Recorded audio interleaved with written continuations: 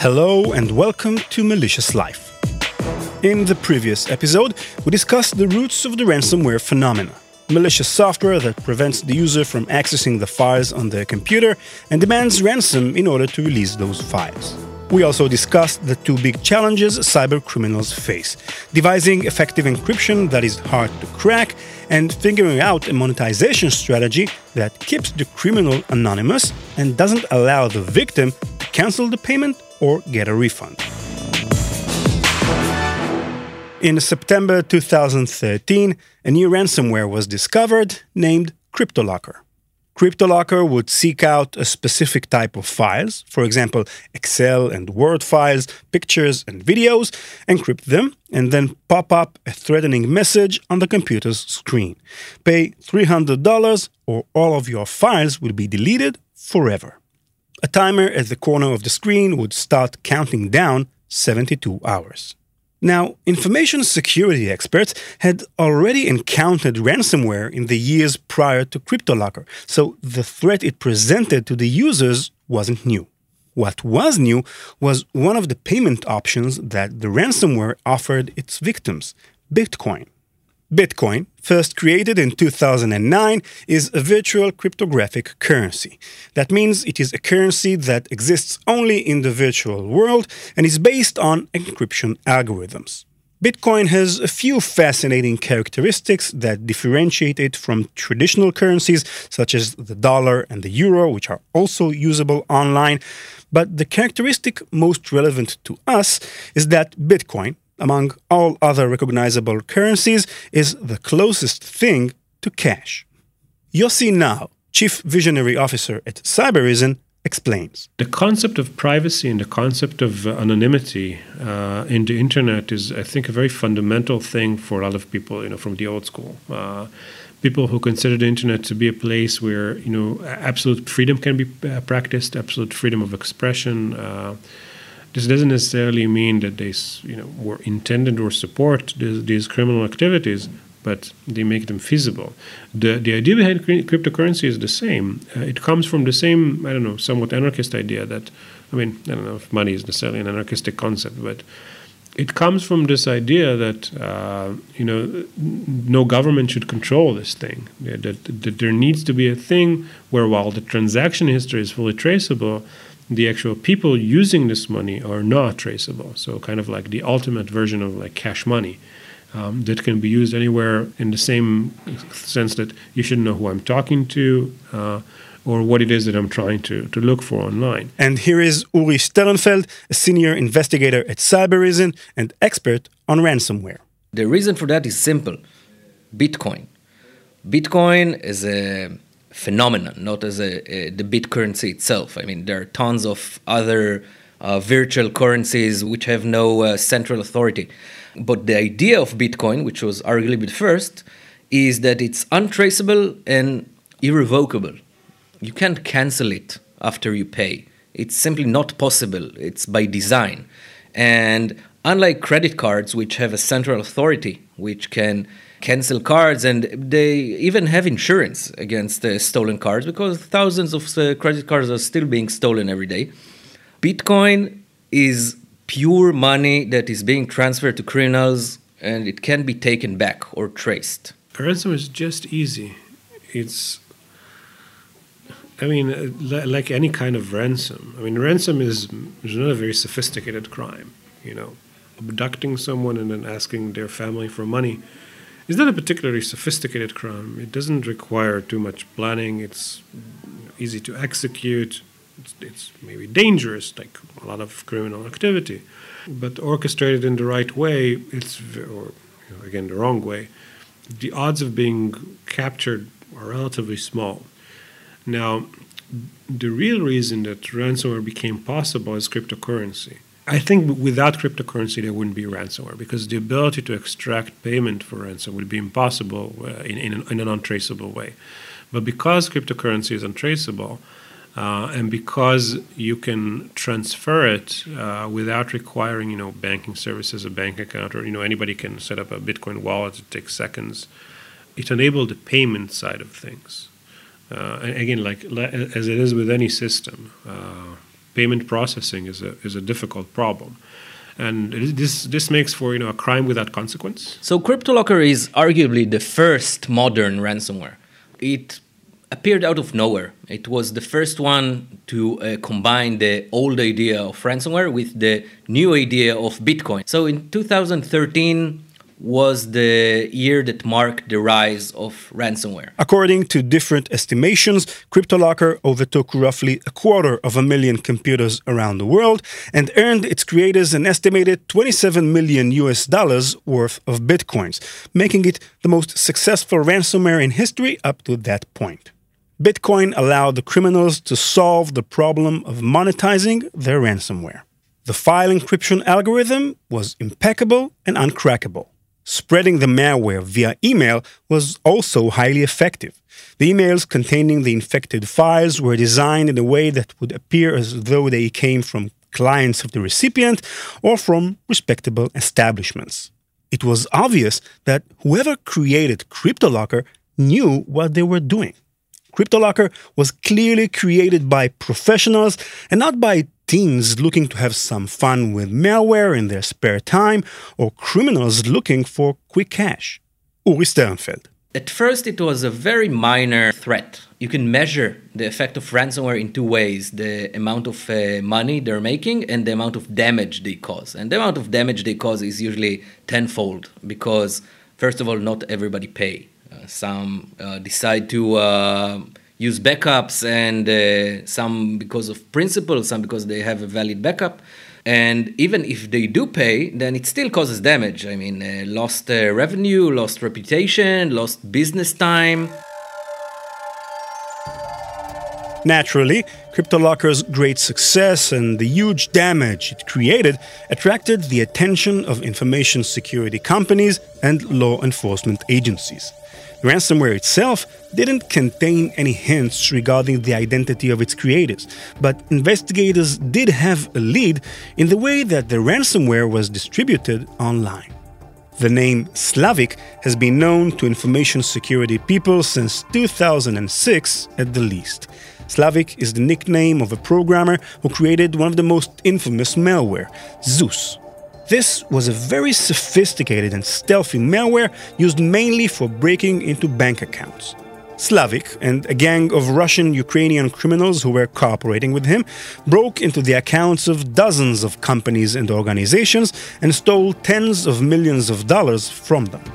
In 2010, the FBI was able to put its hands on some of Slavic's partners in crime and stop the gang's criminal activity in the US, but Slavic himself was never caught and his true identity remained a mystery.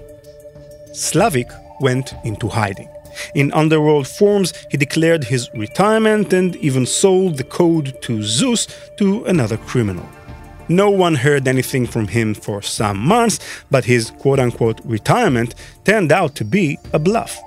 In 2011, a new malware was discovered, which was a better, more sophisticated version of Zeus.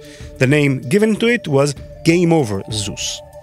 Like Zeus, Game Over Zeus has taken over millions of computers throughout the world and turned them into zombies in a botnet. It was clear that Slavic did not only not retire, but also improved his methods. A new wave of hacking hit big companies and financial organizations with damages estimated at tens of millions of dollars.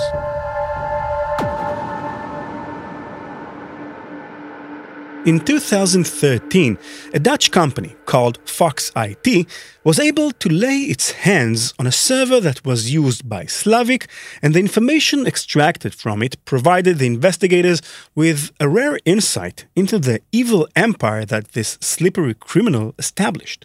The gang Slavic gathered around himself contained 50 seasoned and experienced cybercriminals, each of them specializing in a different aspect of the trade. Some were responsible for hacking into bank accounts, others managed the transfer of funds throughout the world, and others the technical aspects of running the Game Over Zeus botnet. The gang, led by Slavic of course, called itself the Business Club and operated accordingly. Transcriptions of the chats conducted between the gang members exposed on the server showed that the criminal activity was run in an organized and professional manner, just like a regular company. Gaining control of the server produced one more meaningful item: an email address used by Slavik. The Fox IT investigators scanned social media and found a profile attached to this address. It was the missing piece of the puzzle which exposed Slavik's true identity. Slavik's real name was Yevgeny Mikhailovich Bogachev, a man in his mid-30s living in Anapa, a tourist town by the Black Sea. The pictures he posted to his profile, standing next to a fleet of luxury cars and sailing on yachts, hint that his criminal career paid off. There was also some evidence to suggest that Bogachev was working for the Russian intelligence service, at least part-time. But it would appear that Bogachev's intelligence career and the money he earned from hacking into so many bank accounts were not enough for him. When CryptoLocker appeared in 2013, investigators discovered a direct connection between it and Bogachev's organization. CryptoLocker was distributed in two ways simultaneously. One was through malicious mail attachment posing as innocent PDF files.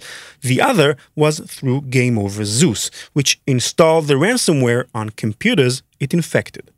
Since Game Over Zeus was under the complete control of Bogachev and his men, it was clear that Bogachev was also responsible for the new ransomware, or at least was working in full cooperation with its creators.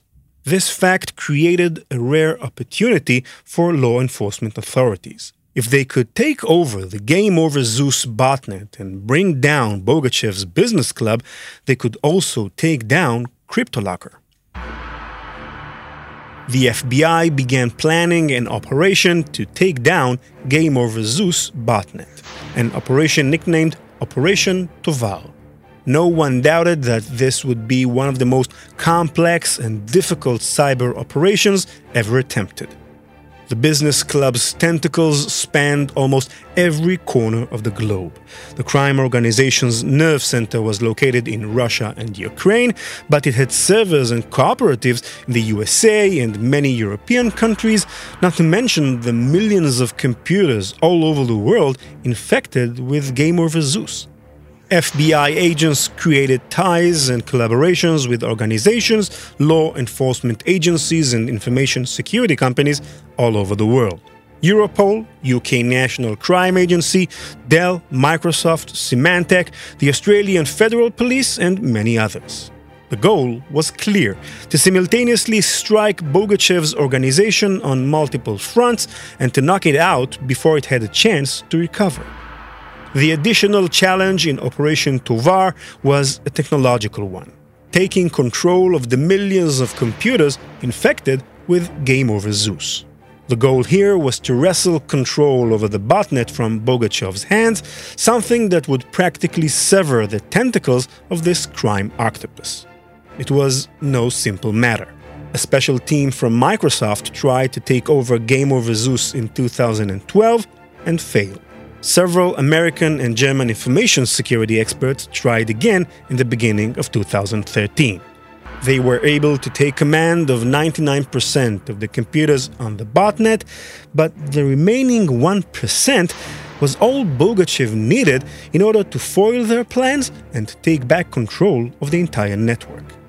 What made Game Over Zeus botnet so resistant to attempts by law enforcement agencies to overtake it? The reason had to do with the clever control scheme that Bogachev created for his botnet. In other, less sophisticated botnets, communication with the computers was made through one server or a small number of servers called CNC, or Command and Control Servers. A CNC server is like an orchestra conductor responsible for coordination between the various players. The botmaster gives his order to the command and control server, which in turn relays them to the rest of the bots. Working with a single command and control server, or a small amount of them, instead of the hundreds of thousands of individual bots, makes the bot master's life easier and allows him to manage the network efficiently. Having said that, the command and control server also poses a great risk for the bot master by being a single point of failure. If law enforcement authorities manage to get their hands on the server, they can, in fact, prevent the bot master from accessing his own botnet. Bogachev was aware of this potential single point of failure and designed Game Over Zeus botnet accordingly. First, the computers in Game Over Zeus botnet were able to communicate and receive commands not only from the command and control server, but also from other bots inside the network, a configuration called a peer-to-peer network. To continue the last analogy, this kind of communication allows the members of the orchestra to communicate and play together with a certain level of coordination in case the conductor was unavailable. This ability gave the bot master an alternative channel of communication with the infected computers in case the command and control server was not under his control. This mechanism was the reason why the second takeover attempt failed. Despite the fact that 99% of the computers on Bogachev's network were under the control of the investigators, he used the communication between the bots themselves to quote-unquote push an updated version of Game Over Zeus into the infected computers, which brought control back to him.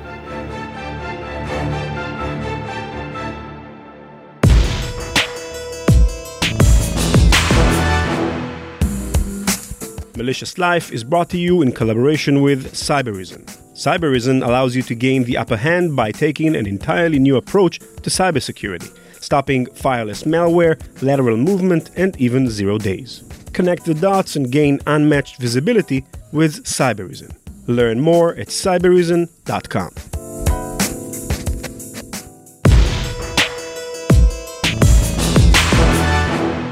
Despite the advantages of peer-to-peer communication, it cannot completely replace the role of command and control servers.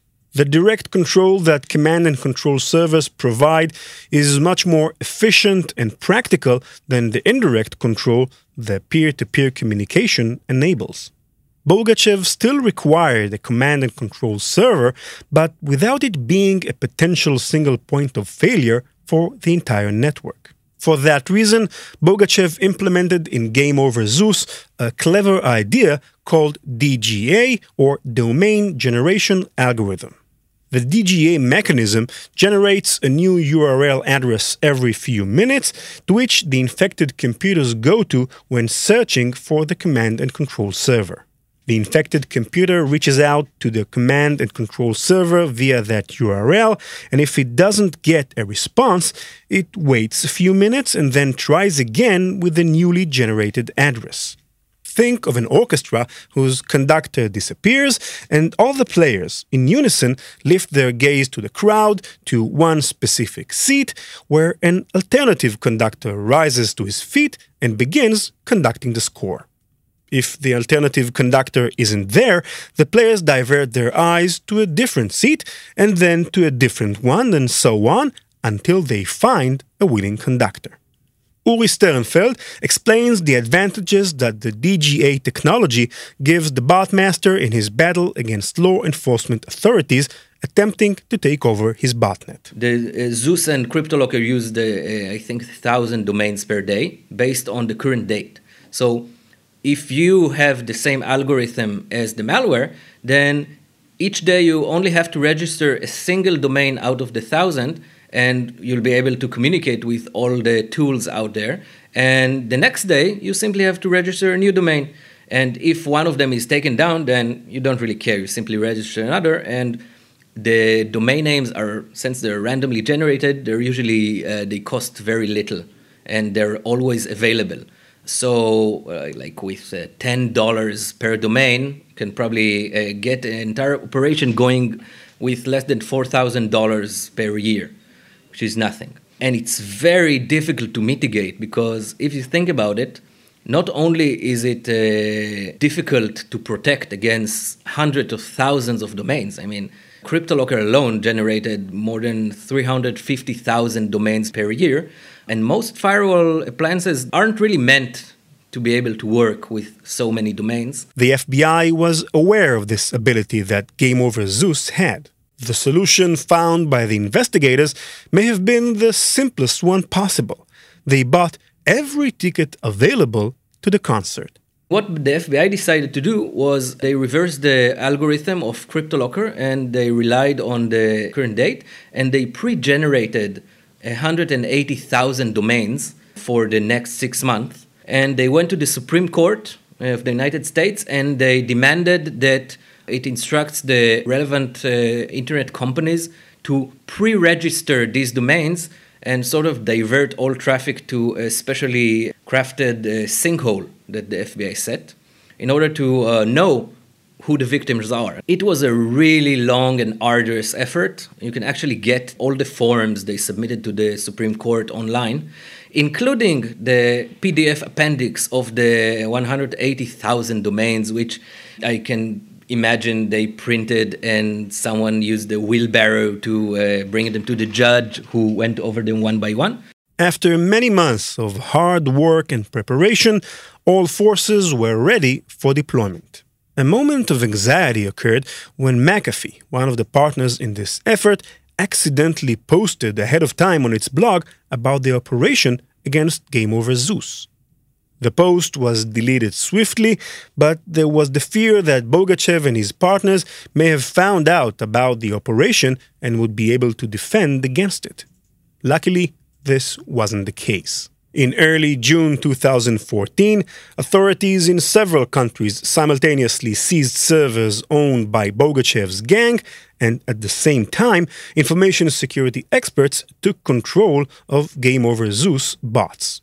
Yevgeny Bogachev, apparently from his home by the Black Sea, tried to fight the investigators and to maintain his control over the botnet, but lost. Operation Tovar, with its magnitude of international collaborations and the immense amount of resources invested in it, was too big for him. In his distress, he attempted to at least protect his biggest asset, the database containing the encryption keys of all of the computers infected with CryptoLocker, the secret keys that would allow him to continue to extort ransoms from his victims. He tried extracting the database from one of the servers before the authorities could lay their hands on it, but he failed there too. Information security experts identified the attempt to extract the database from the server and intercepted it. Game Over Zeus and CryptoLocker were defeated. Bogachev's business club took a bad hit, and information security experts created a website where CryptoLocker victims could find their encryption key from the seized database and free their locked files. Yevgeny Bogachev is still walking around free in Russia, but the FBI has gathered enough evidence against him to post a $3 million bounty on his head as reward for whoever turns in this elusive criminal. But Operation Tovar, as successful as it was, didn't deter the criminals. Quite the contrary. CryptoLocker's success marked the right way, as far as criminals are concerned, for a successful implementation of a ransomware campaign.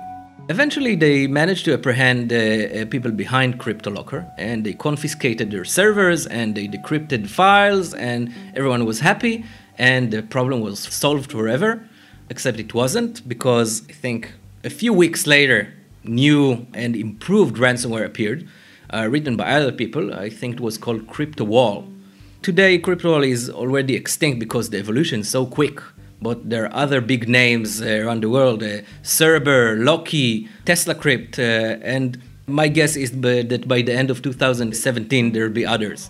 So you can think about it like a head of a hydra. You cut one off, but two sprout in its stead. So obviously, the FBI's solution is not efficient enough.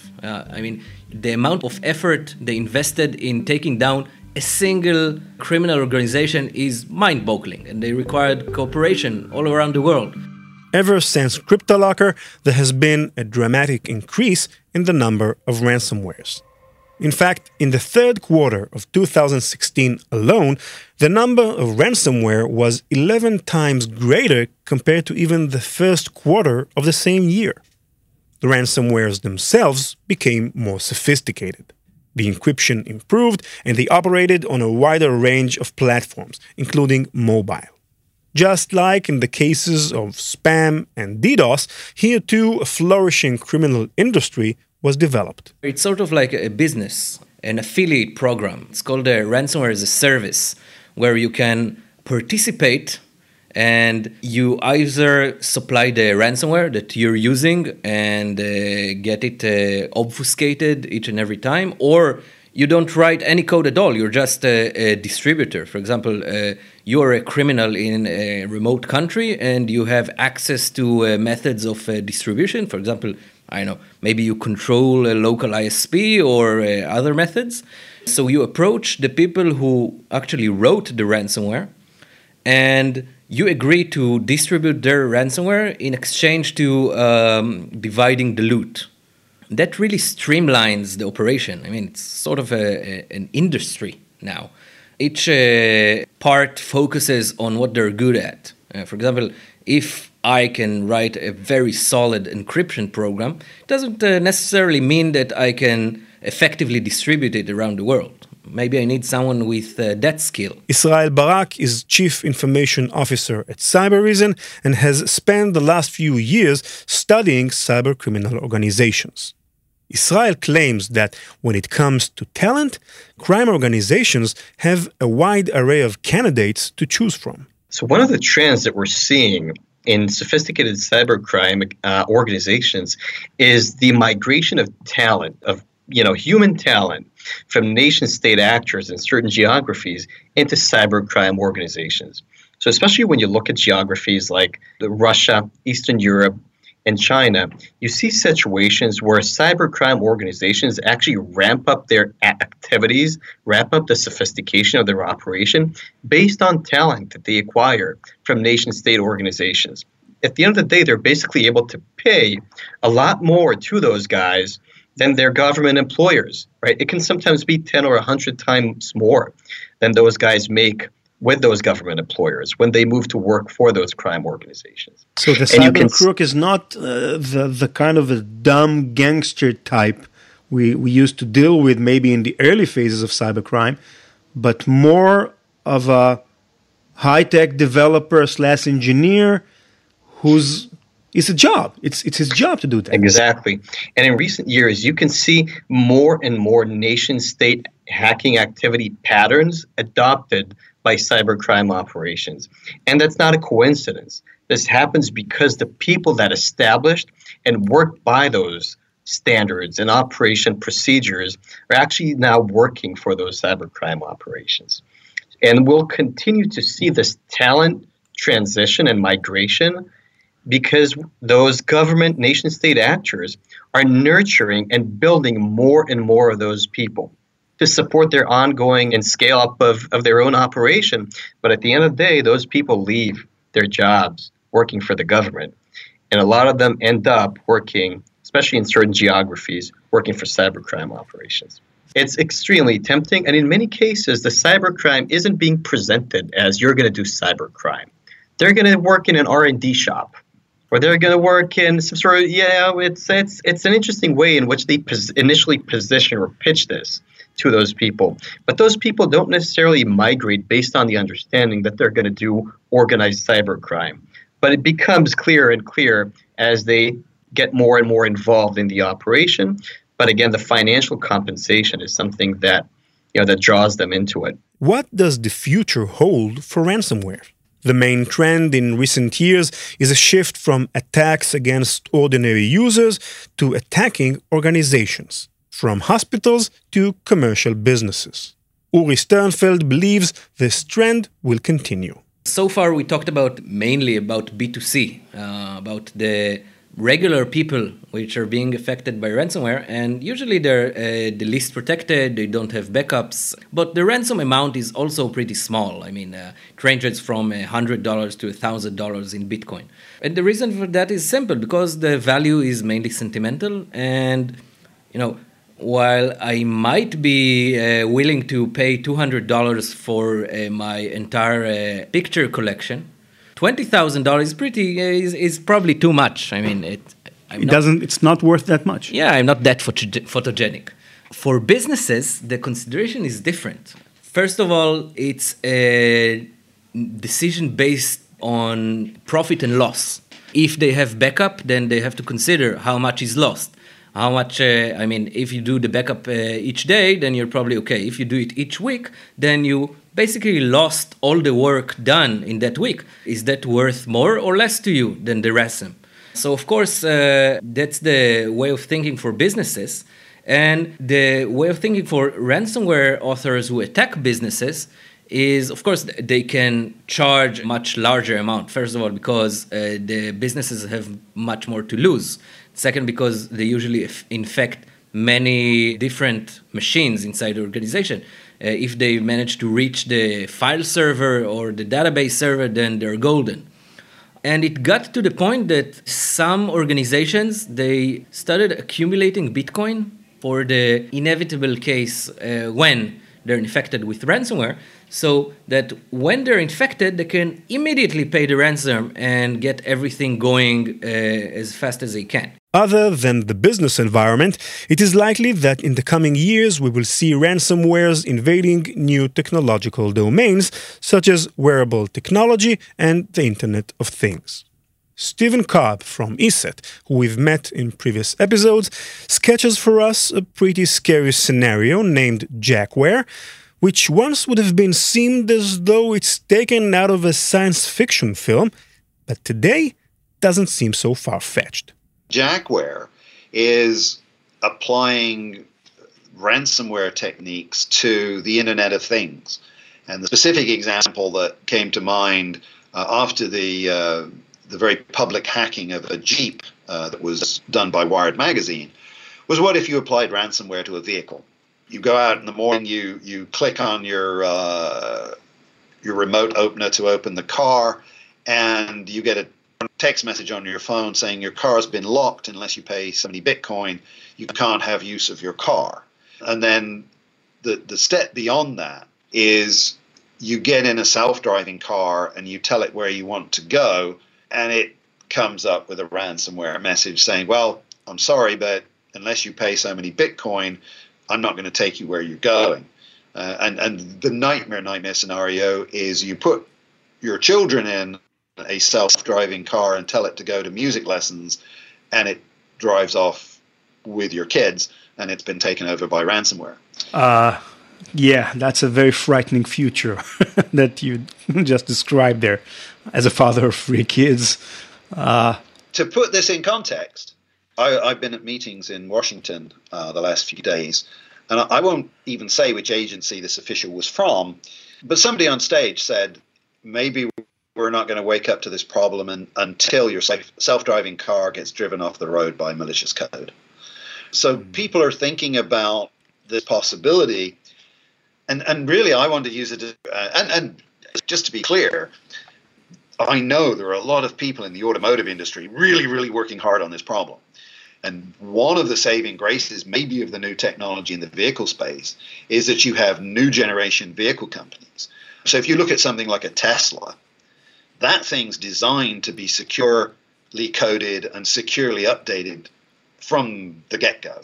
Traditional cars where we're bolting on digital systems have more issues around patching and things like that. I don't want to scare people unnecessarily. There are serious computer scientists working on making digital automotive systems secure.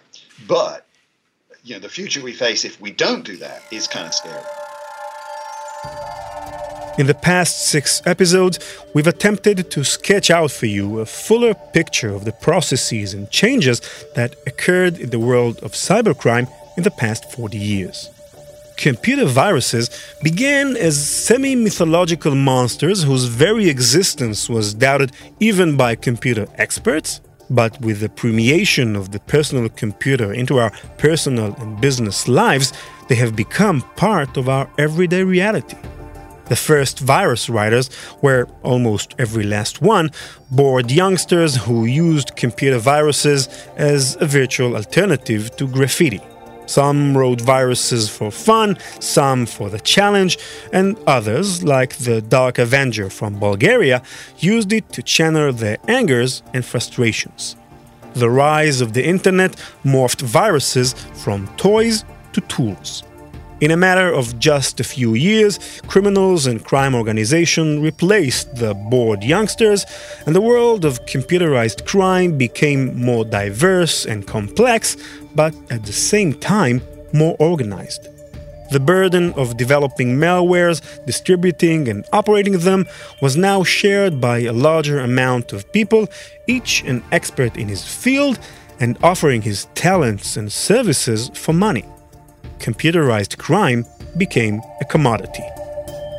Ransomware is the current peak of this professionalization process in computerized crime, but it certainly isn't its end. Like any other type of technological crime, ransomware will probably become less popular as soon as security companies and users learn naturally to better deal with this threat. When that happens, it is likely that we will discover a new threat beyond the horizon.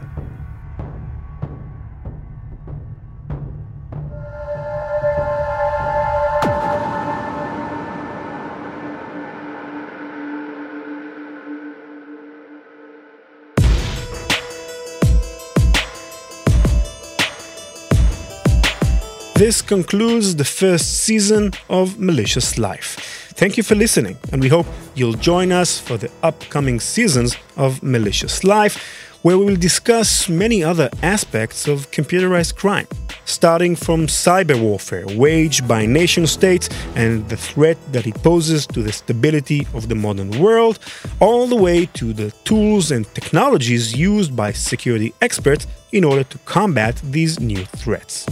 Visit malicious.life to subscribe to our podcast, and if you like the show, leave us a 5-star review on iTunes and we'll send you a Malicious Life t-shirt. That's malicious.life. Malicious Life is produced by PI Media. Thanks again to Cybereason for underwriting the podcast. Learn more at cybereason.com. Bye-bye.